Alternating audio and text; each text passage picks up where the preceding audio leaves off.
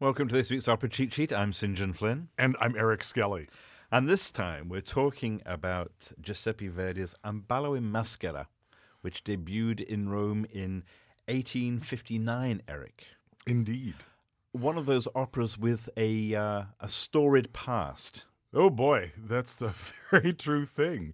It was one of those operas that came afoul of the censors of the government in Verdi's day, in that it was based on an actual true story of King Gustav III of Sweden and his assassination at a masked ball.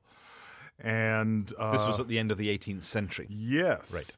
And Eugène Scribe, the great French libretto reformer, he did a libretto of this opera for Aubert, for his opera. And when Verdi commissioned the librettist Zoma to adapt it to an Italian text, the censors sort of got a little bee in their bonnet about it, because there had just been an assassination attempt on Napoleon III, and they forbade Verdi to have any depiction of the assassination of a monarch on stage. And so, to appease the censors, Verdi and his librettist had to move the setting of the opera from Sweden to Boston. And instead of King Gustav III, we have Governor Ricardo of Boston. And they, simply changed the names, and everything else was pretty much the same. So at what point did the opera revert back to its sort of Swedish origins, if you like? Did it become once again the story of Gustavo? I don't think there was any sort of one point. There wasn't like a line of demarcation when suddenly we stopped setting it in Boston and began setting it in Sweden again. But I would say the end of the 20th century, the latter part of the 20th century, companies began setting it back in Sweden again. Because presumably that libretto was still around. It was more authentic, yeah. They felt it was more authentic, and I think more often than not now you're likely to see the Swedish version rather than the Boston version. And nobody's quite so paranoid about regicide. No, not so much. So we have Gustavo, who is the king of Sweden. We're in Stockholm. It's the end of the 18th century. I think Gustavo was actually assassinated in 1792. That sounds right. At a masked ball. Mm-hmm. And of course, Ballo in Maschera is literally Italian for a masked ball. Right. Set this up for us then, Eric. Gustavo and his antagonist, if you like, who is the Count of Ankerstrom, his best friend. Yeah, Ankerstrom is not his antagonist yet. He's his best friend. And Gustavo, it has to be said, is established in at the very beginning of this opera, at least in the way that he's portrayed here, as a beloved, very charismatic figure. I mean, everybody is charmed by the guy, loves the guy. Well, maybe not everybody, because there are some people plotting to assassinate him, but by and large, the people love this man.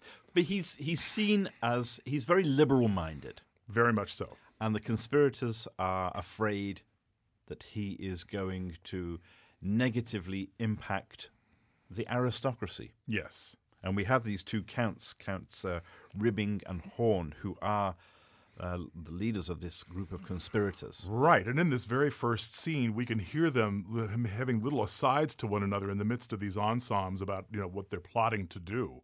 Meanwhile, Gustavo has this page, Oscar, who is his right-hand figure, who's constantly it's a trouser role played by a soprano, a coloratura soprano.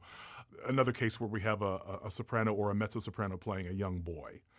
And Oscar is kind of mischievous and sort of a gadfly, in the court, but obviously is very devoted to Gustavo. And so we're basically introduced to all these people in the very beginning. And we also learn that Gustavo is he has feelings for the wife of his best friend, Ankerstrom. Now, Gustavo being Amelia. Gustavo being somebody who is not just charismatic and beloved, but is also ethical, hasn't done anything toward that, but he sort of amuses in some asides about he's thinking about her. as he He holds sees court. her name on the. He's holding a masked ball, and he sees her name on the list of those Guest that have list. been invited. Right. And he rejoices because he knows that he's going to get the opportunity to be with her. Right. Then in comes this judge bringing an order for the exile of Madame Arvidsson. Right, a fortune teller who's Right. sort of set up camp in the dockyards. She's accused of witchcraft, isn't she? Yes, yeah.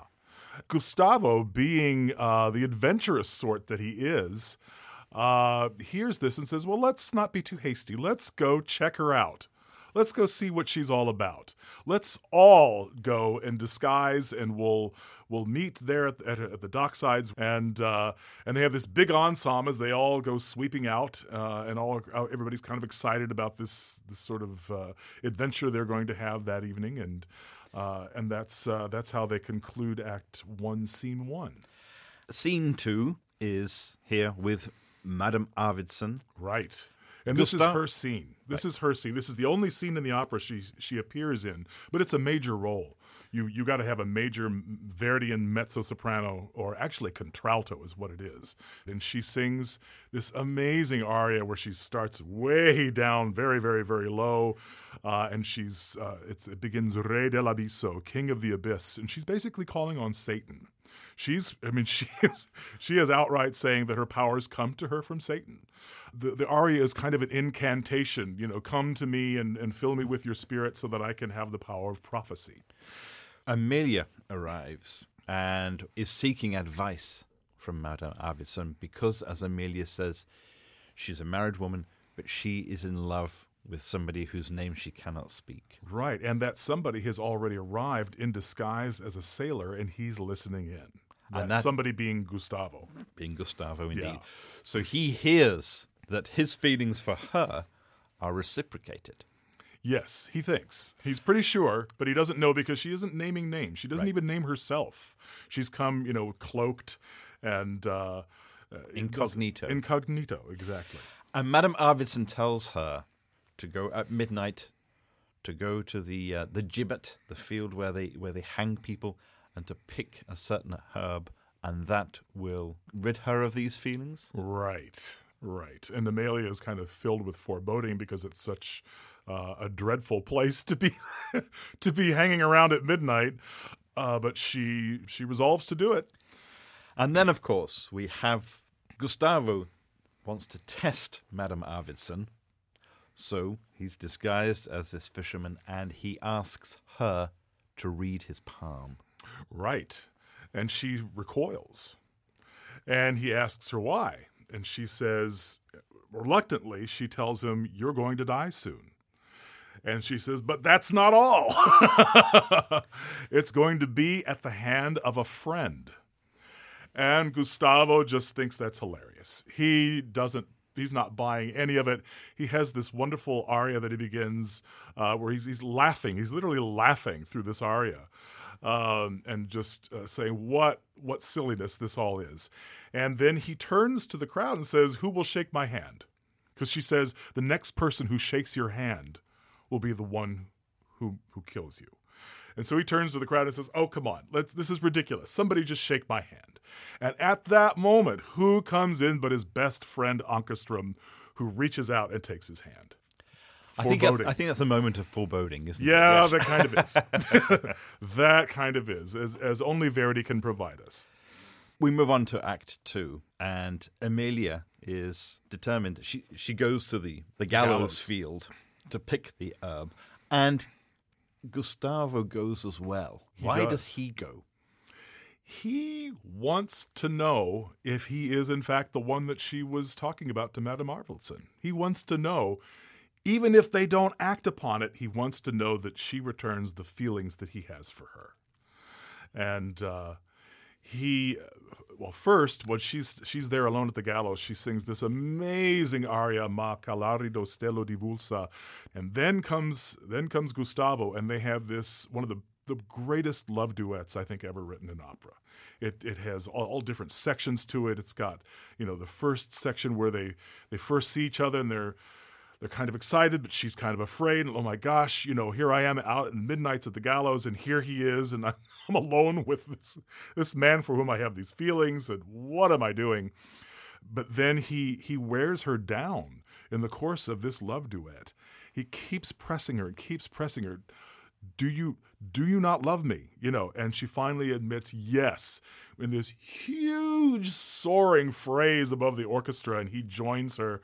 And then they end the duet with this really excited, passionate melody, and it is just goosebump time from beginning to end.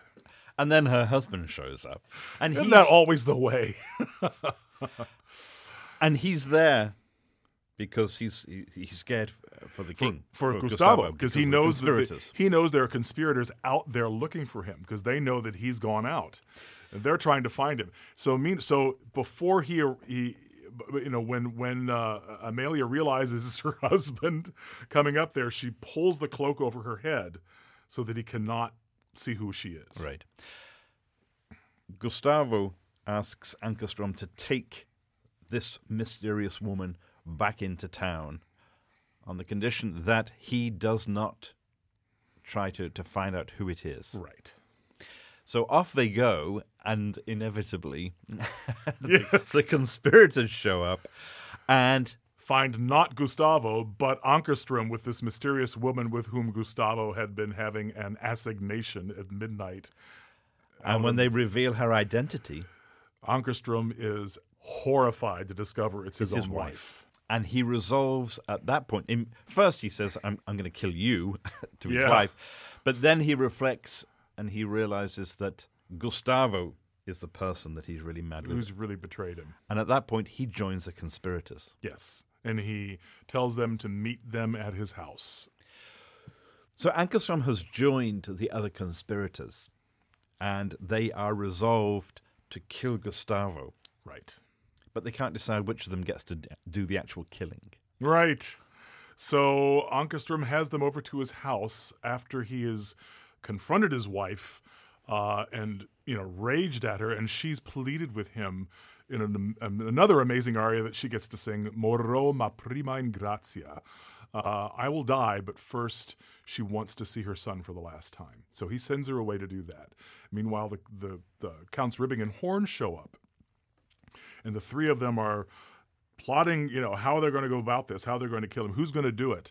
So they decide to draw lots, and they call Amelia back in to be the one who actually draws the lot to decide which of them will kill Gustavo. And she doesn't know what she's drawing for. No, but she's got a really bad feeling about it. Well, they decide that they're going to, that the masked ball that evening will be the perfect opportunity. Right. And she draws her own husband's name. Of course she does. And he's overjoyed. And she's now beginning to she's figured it out. She's figured it out what's going on here. And she does actually try to warn Gustavo. Well, yes. When we get to the actual ball, she finds him and draws him aside and is trying to warn him, that they're plotting to kill him tonight. And she wants him to leave. She wants him to leave right then and there, and he won't. And while the two of them are talking to one another, Ankerstrom shows up and shoots him. Before that, though, Gustavo has decided in his own mind that he cannot act upon his love for Amelia. True. And that he's going to send them away. Send them away. Remove temptation completely. Right. And then, as you say, Ankerstrom shoots him. And the final heroic act, as he's dying, he forgives Ankerstrom. Pardons him. And assures him his wife is innocent. Completely. So, Ballo and Maschera, what is this opera's reputation in the repertoire? It's Verdi at the absolute peak of his powers. In his middle period, he's really transforming opera, is what he's doing. He's taking it out of the bel canto period. He is a very stage-savvy composer at this point. He knows how to write for the voice extremely well. He knows how to dramatize. He knows how to move the plot forward during set numbers, which hadn't been done before. Always before, action happened during the recitatives, and then in the arias and the ensembles, everybody reflected on what just happened. Not anymore. And Verdi changed that. Verdi's the one that changed that. And this is him at the very peak of his powers in the midst of transforming opera sort of from the inside out gradually in the course of his long and storied career. Giuseppe Verdi's Ballo in Maschera. That's this week's Opera Cheat Sheet. I'm St. John Flynn. And I'm Eric Skelly. Thank you for listening.